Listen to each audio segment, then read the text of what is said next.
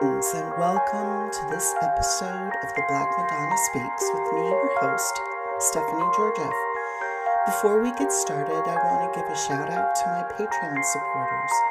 Our community is growing and I'm so grateful to you for all your multi-leveled support. I also wanted to let everyone know that we have space available in the Search for Sacred Origins tour to Namibia in September. If you would like to participate in this once-in-a-lifetime event, there's another link in the program notes for a detailed itinerary and booking form. Airfare is way down right now, and it's a great time to book your flight, so if you want to join us, I encourage you to start the process. I'm also including a link for a promotional video that gives a more animated description for the tour with leader Sarnia Guiton. This link is also in the program notes, and my Patreon supporters who cannot attend this event, they will be getting transcripts, copies of slides, as well as recordings of the talks. Sorry, we cannot reproduce the safari aspect of the trip's exploration of the deserts and coasts of Namibia. I just don't have the camera and video equipment in order to do that. So if you really want to experience these things, you're going to have to come in person. Here we are in the middle of May, starting the second year of broadcasting The Black Madonna Speaks. To be honest, I was wondering a few months ago if I had exhausted the subject, and then I started down the ever-amazing labyrinth of The Black Madonna, and luckily for us all, there is much more to discover regarding this incredible genre. I'm hoping to include more guests in the coming months, and am happily delving into some lesser-known but equally influential and important Black Madonnas across the globe. I was a guest on a recent podcast. I was asked how many Black Madonnas exist in the world.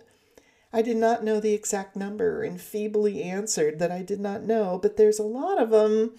I should know this actually. I'm supposed to be a lay scholar here.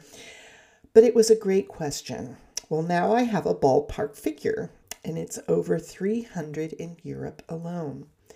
So hopefully, if all the stars are aligned, we can continue on this amazing journey of the soul with our mysterious companion, the Black Madonna. One of the things I thoroughly enjoy about this subject is the overlap with so many different streams of culture, spirituality, and science. This episode continues to delight me in doing just that. The Mother of God of the Bull, or as she is known to her Catalonian community of Olat, Mare de Déu del Tura. What I find so very interesting about this particular Black Madonna is one of the folk customs regarding her and the small children who are brought to her, which I will explore later in this podcast. The Mother of God of the Bull is found at the sanctuary of Our Lady of Tura in Olat, Catalonia.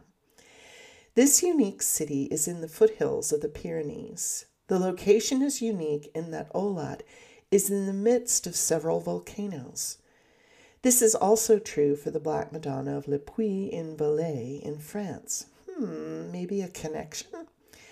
Olat is located on a plain surrounded by the mountain ranges of Valenti, Aya Granera, the plateau of Batet, Marboleni, and Saint Valentini de la Pina. I'm sure I did not pronounce those properly, especially with the Catalan accent, so apologies to all those people in Catalonia that are cringing at present.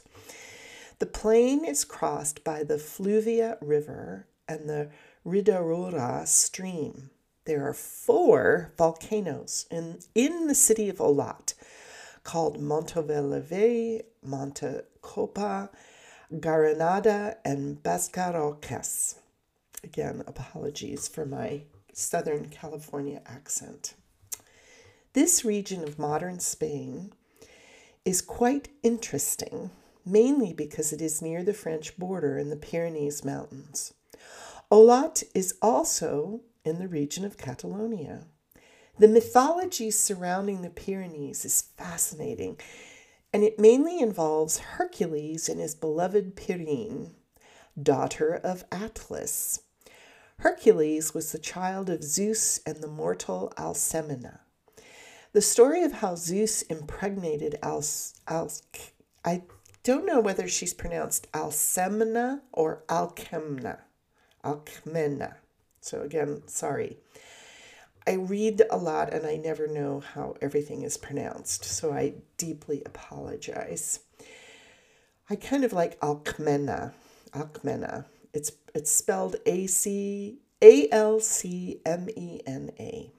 And this story is a bit similar to the story of how King Arthur was conceived, meaning that Zeus disguised himself in Alcmena's husband's, and here's another big name, I can imagine the wedding invitations, Amphitryon, for what Alcmena thought was an evening of passion with her beloved instead of a well-endowed impostor. And Hercules was the result. I'm not sure how she figured out the ruse, but Alcmena feared Hera's wrath, because apparently Zeus was just impregnating all sorts of people everywhere, really upsetting Hera. And she always was taking out her revenge on the women rather than him. I guess if you're married to Lord of the Universe, it's difficult to exact revenge. But anyways, Hera was upset. And Alcmena was, she wanted to protect the child, so she tried to hide him. And he was eventually found and brought to Hera by Minerva. Hera decided to raise the child, and she tried to suckle the infant, who eventually bit off one of her nipples, which leaked profusely, creating the Milky Way star system. Now, when I read this, I was like, wow, that's really kind of an odd story. But there you go. That's how the Milky Way got its name. Later in life, Hercules fell in love with Pyrrhine, but they were forbidden to wed because the gal's daddy, Atlas, did not approve. Hercules, in a fit of rage, took his axe and chopped a piece of land, which we now call the Straits of Gibraltar. This action caused the flooding of Atlantis and the creation of the Mediterranean Sea. Pyrrhine was later killed, and Hercules, in a state of grief, decided to pile rocks upon her body, creating the Pyrenees Mountains. I'm telling you, I did not remember ever learning this part of Greek and Roman mythology. It's quite turbulent, to say the least, but I think the creation of the Milky Way galaxy and how the Camino is supposed to be an earthly imprint of this star system, and then it goes through the Pyrenees, deserves quite a bit of study, to say the least. So this very dramatic story is the mythological background of the region where Olat is nestled. As the Pyrenees are the mountain range of the Camino, leading from France into northern Spain, this encompasses a large aspect of the path of initiation. It is of note that when one goes on pilgrimage, that it is part of a nature initiation. A nature initiation means that one encounters all the elements of air, fire, earth, and water. The landscape and path of the Camino, especially in this region, is a breathtakingly beautiful journey through the elements. In the mountains, one encounters the element of air and the elementals of the sylphs, the invisible beings of the air. I think it's also significant that the region where Olat resides is a meeting of all the elements, the air of the mountains, the water of the river Fluvia, and the fire and earth of the volcanoes. Catalonia is a semi-autonomous region with a long history of independence from Spain and other kingdoms surrounding it. In fact, Catalan is a different language than Spanish, and the most audible difference is that the S sound is a th sound. So one must say Barcelona rather than Barcelona in order to properly speak the name, and I can say that properly. This region of the Iberian Peninsula is an interesting mix of ancient mystery traditions. The northern aspect of Spain is where the Jupiter mysteries were practiced, and the eastern aspect is where the Venus mysteries traditionally were honored. Rudolf Steiner had an insight on this region, specifically of the Iberian Peninsula, in a lecture called The Mission of the Folk Souls. And there's quite a few lectures, but this is one of them. And here's the quote: "All the individual shades of culture, all the particular missions of the peoples of Western Europe can finally be explained by the fact that in the area of the Italian and Iberian peninsulas was to be developed that which could be formed in the I, quote unquote I, through the impulses of the sentient soul. If you study the individual folk characters in their positive and negative aspects, you will find that the peoples of the Italian and Iberian peninsulas reflect a peculiar fusion of the I with the sentient soul." And this is the Mission of the Folk Souls, GA, which means General Archive 121. For those not familiar with anthroposophical terminology, there are several aspects to the human body, soul, and spirit. The sentient soul is the part of the soul that the human being starts to have non-physical inner life, albeit dependent on impulses that arrive through the physical body. One can ponder this quite a bit, actually, and I'm thinking that both of these peninsulas were surrounded by different oceans and also had close proximity to different continents. The Iberian Peninsula, for one, has had quite a history of blending so many different cultures, but each had a profound contribution to the formation of Western civilization. And the formation of the individuality, the I, the aspect of the non-physical inner life, that this started to be developed through the development of human consciousness on this peninsula is really interesting to me, and that there are so many Black Madonnas there. That's just interesting. You can do with that what you will. Now, the Mother of God of the Bull is housed in a church that bears her name, the Sanctuary of Our Lady of Tura.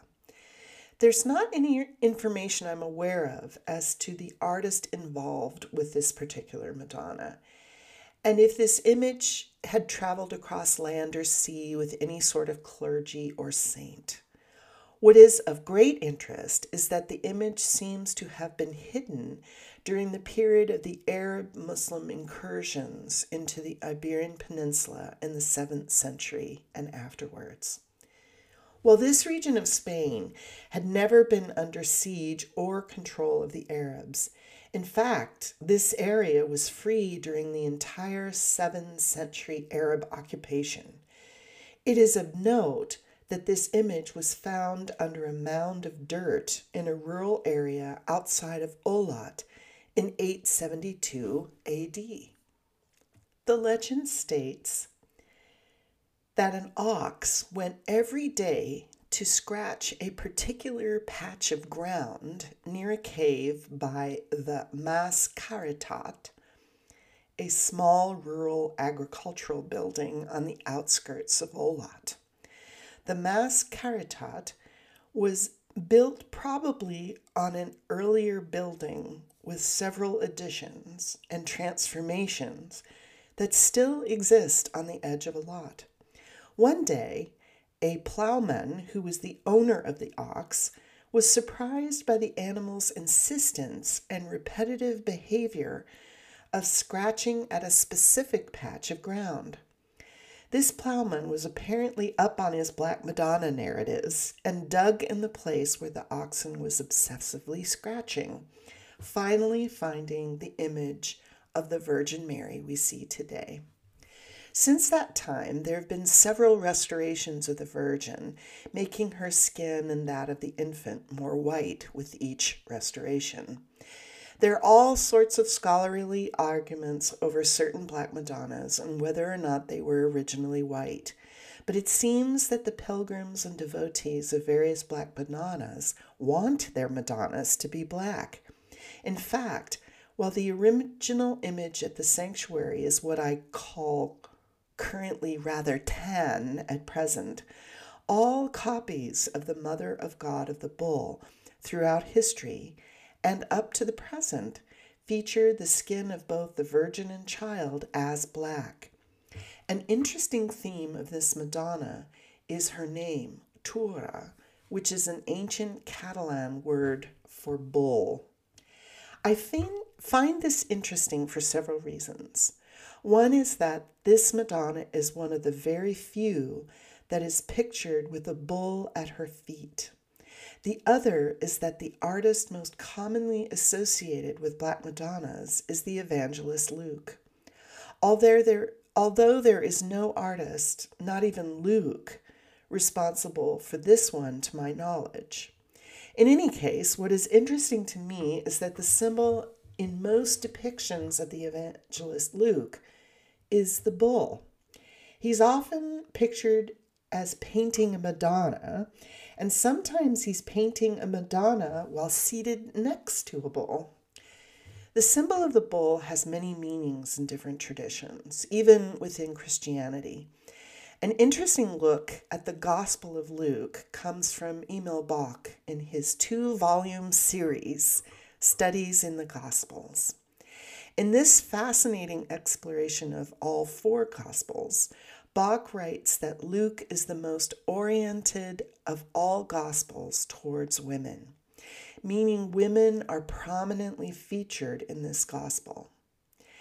After the Nativity story, which features shepherds, angels, and a star over Bethlehem, all with a birth of the Christ child in a stable, the rest of the Gospel is one long journey towards Golgotha.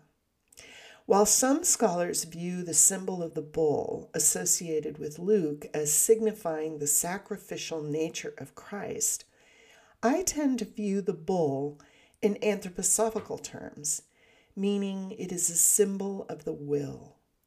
A casual overview of the ministry of Christ, especially in terms of Luke, a lot of will was involved in bringing about this mystery of the Christ being an incarnation. I think the folk custom associated with the Mother of the God of Bull illustrates this quite remarkably. Now, according to the website Interfaith Mary, in the Black Madonna Gallery under the Olot entry, a local ritual for parents of young children of Olot is that when your baby is about ready to walk, you bring the child before the Mother of God of the Bull, Santa Maria del Tura. Parents put on brand new shoes on the child's feet and let them take their first steps in the presence of the Virgin, while the mother recites this prayer. Here I bring you this child of mine, because in jumping from my arms, I want it to take its first steps before you and before God. What I find absolutely remarkable is that when a child begins to walk, obviously the legs and feet are the body parts involved. Our limbs are our agents of our will. And a child, when it begins to walk, it is the first act of will on the part of the individual. And anybody who has raised a small child From that darling child sitting in the infant seat to the person that dismantles your home when they start walking, you know what I mean by agents of will. So I find it interesting that people of Olat have their children exercise their first act of independent will in the presence of both an ox bull along with a Black Madonna. I have often remarked at how so many Black Madonnas have such large hands and that their feet are often visible when other forms of Madonnas one cannot always see the feet and the hands are usually to scale. In anthroposophical color interpretation, the color black is the color of cosmic will being transformed into human will. So these are very interesting correlations, especially since Olat is on the Camino de Santiago de Compostela. The path that Olat is on is called the Camino Catalan. And for those of you who are interested, this is not a well-traveled path. So if you're wanting a lot of isolation, in addition to an incredible Camino experience, this is a lovely path to enter. As you have heard me say in previous podcasts, the Camino de Santiago de Compostela is a path of modern initiation.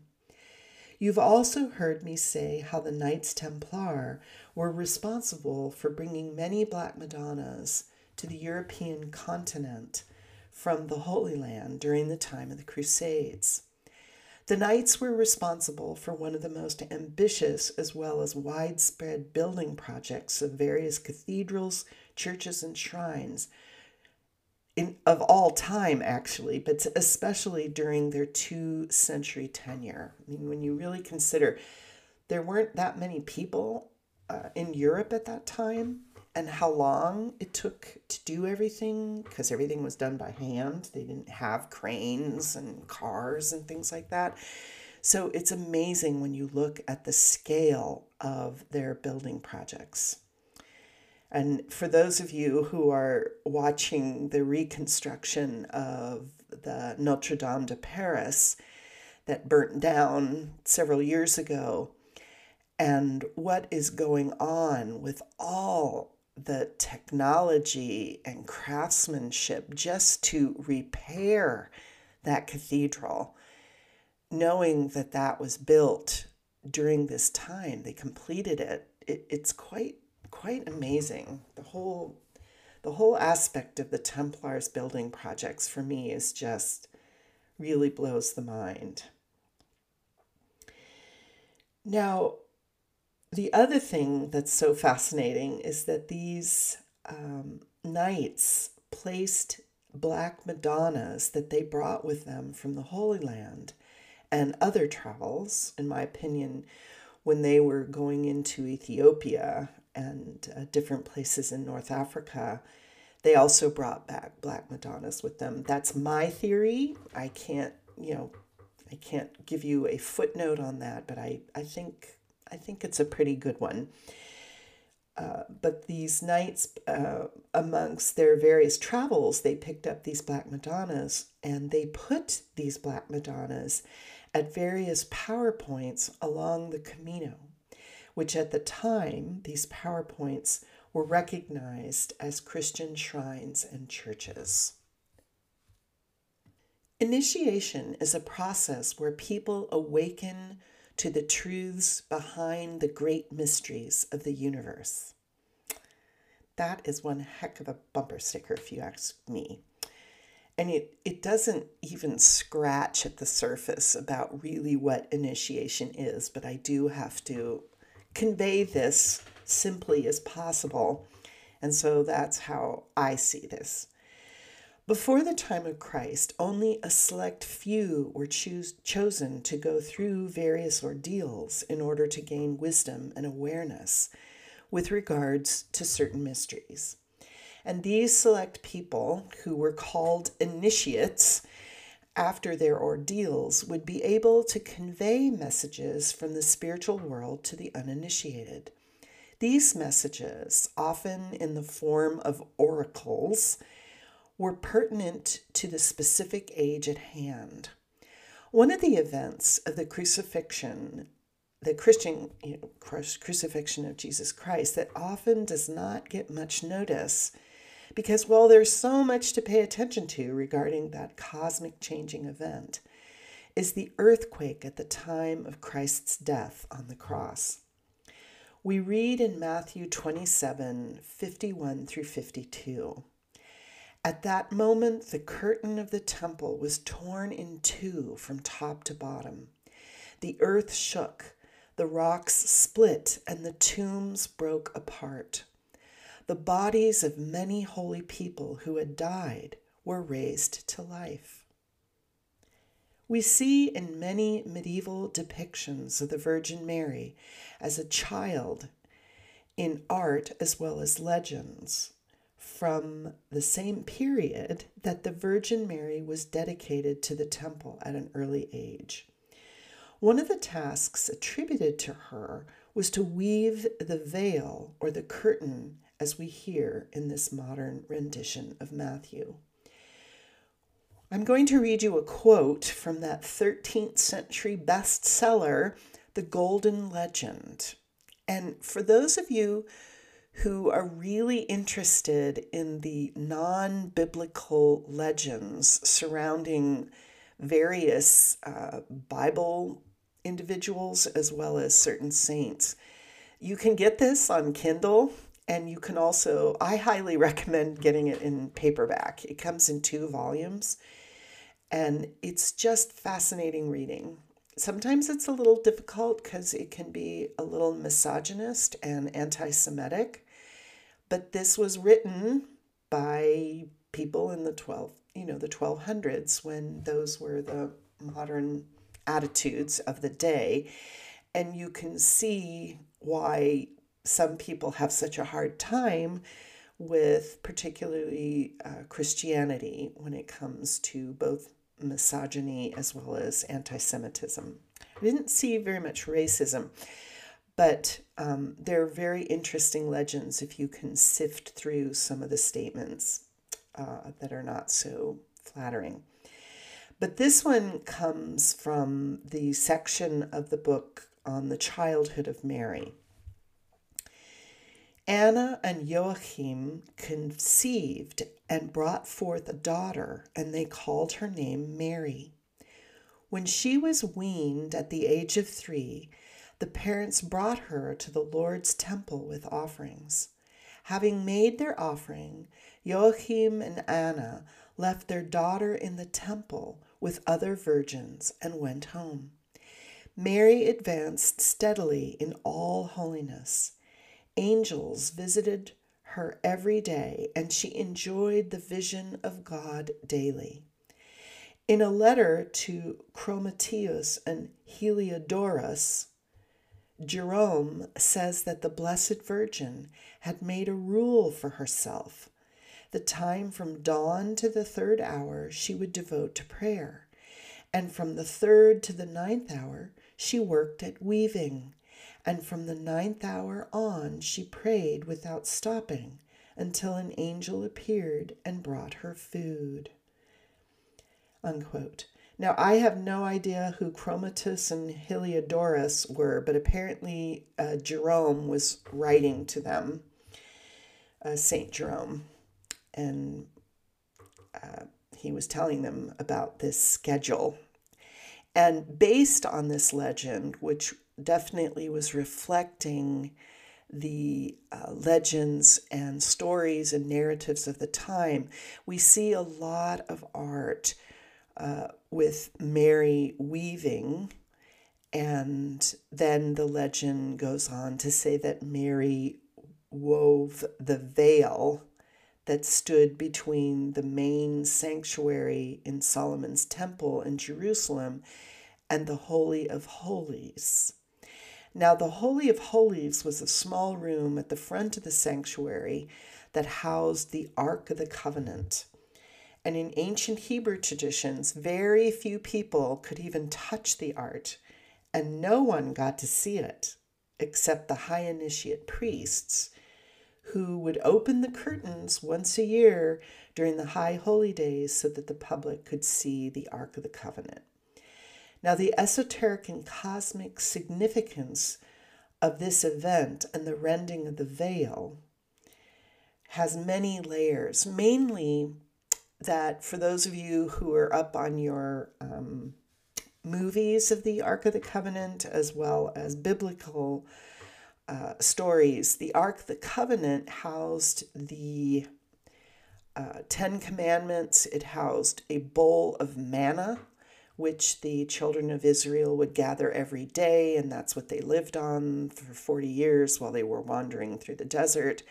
And it also had the rod of Aaron, who was the brother of Moses. Now, what is fascinating about the whole significance of the 10 Commandments, obviously these are stone tablets and we understand what these are, but in terms of the development of human consciousness and the whole goal of the evolution of human consciousness is to create independence. We need to learn how to be independent. We need to think independently. And what the 10 Commandments signified was a guide for understanding things internally rather than being told what to do. And yes, obviously you get this little list of things that you're supposed to adhere to, but what they're doing is causing people to think about things. In fact, there are all sorts of scholars, religious scholars, who are saying they don't like the word commandment.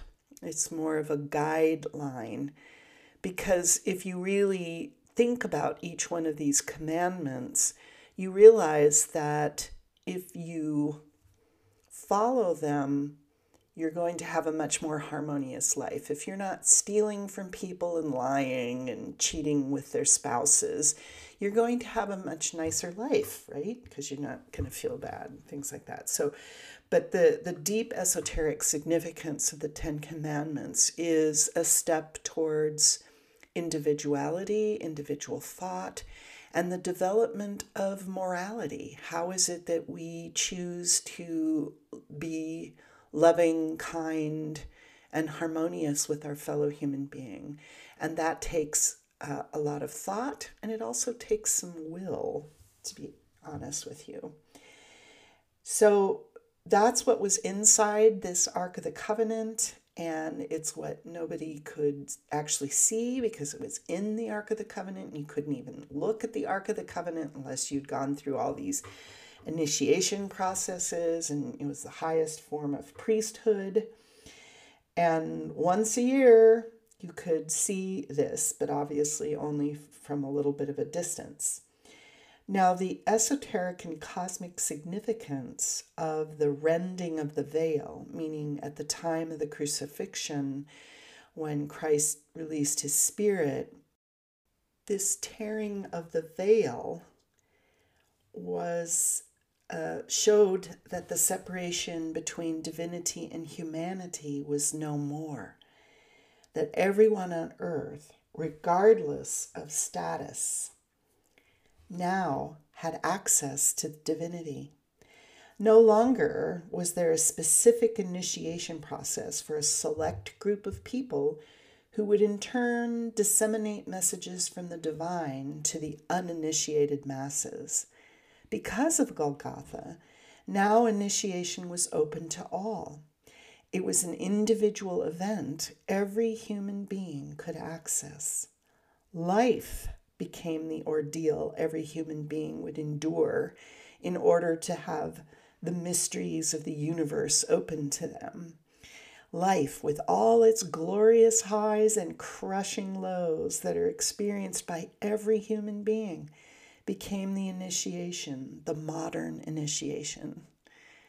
So this brings a really interesting insight into your daily life. You know, if you're feeling either overwhelmed or bored, you can think, wow, I'm being initiated, because you are actually. I'm being silly and snarky, but it's actually true.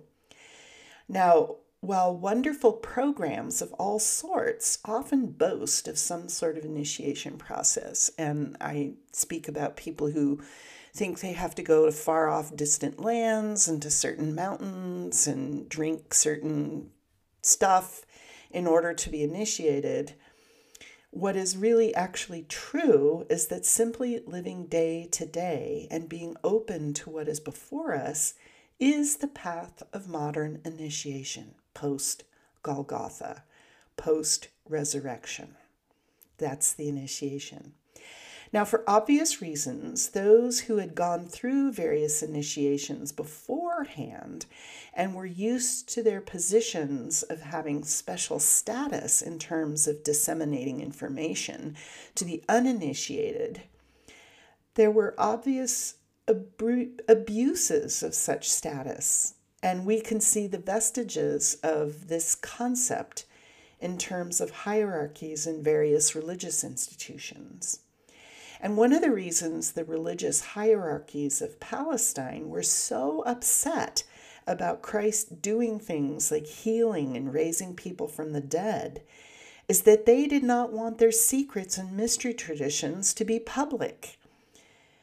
Opening the door to the public on having access to such mysteries put a dent in their income sources, as well as their position of power over others. In any case, a casual observation of life and the spread of the Christ impulse shows that life certainly has been an initiation to all who want to seek wisdom and knowledge.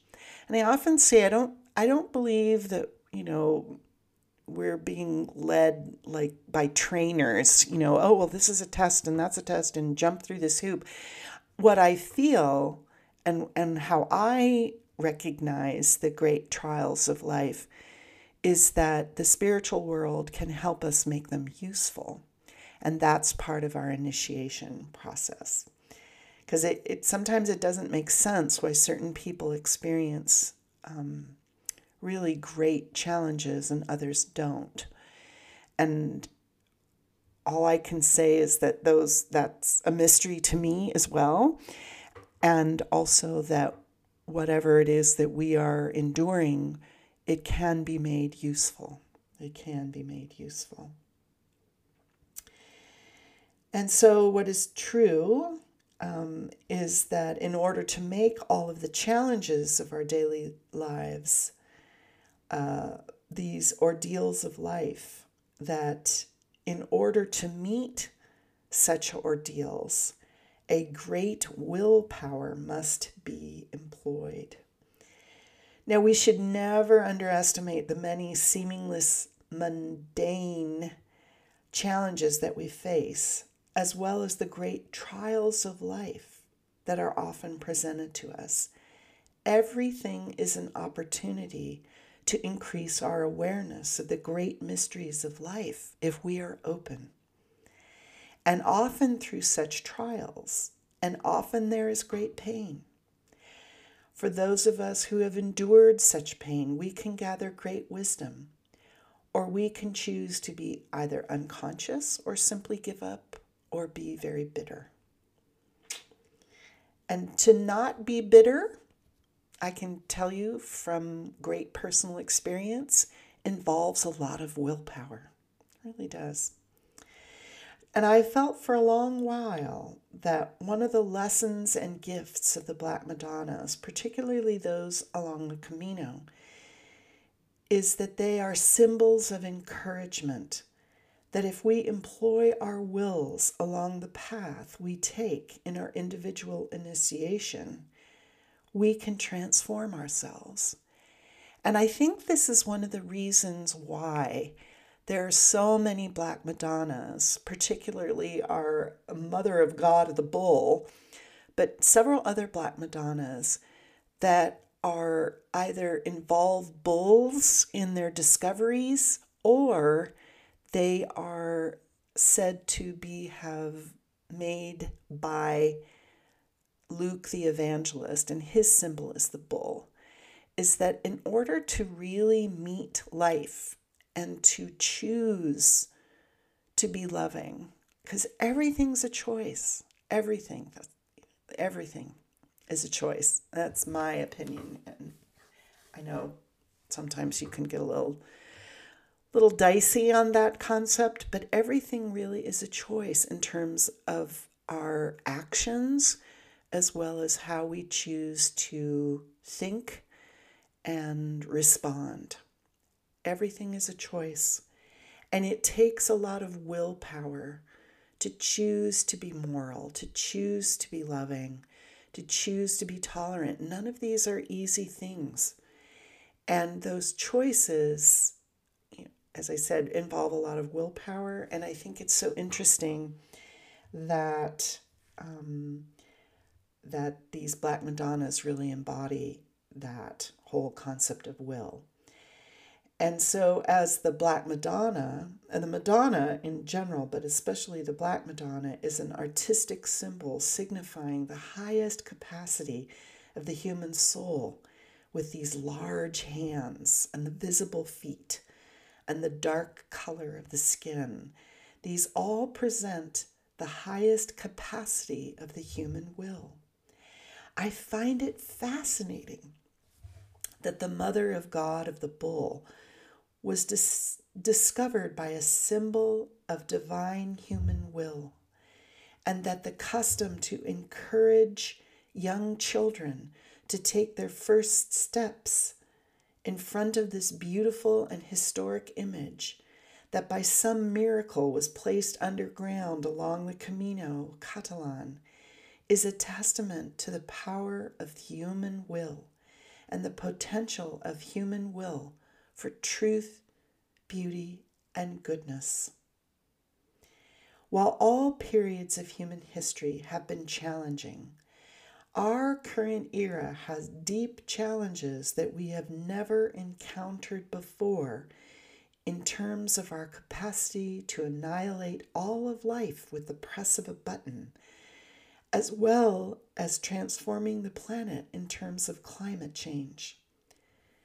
Most people on Earth at present, and there are more people on Earth at present than at any other time in human history, including combined, which I find really interesting.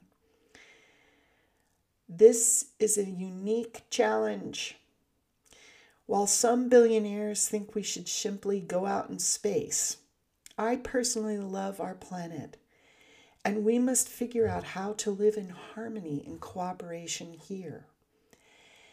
And that space colonization is another way to step aside in terms of our responsibilities and initiation here on Earth.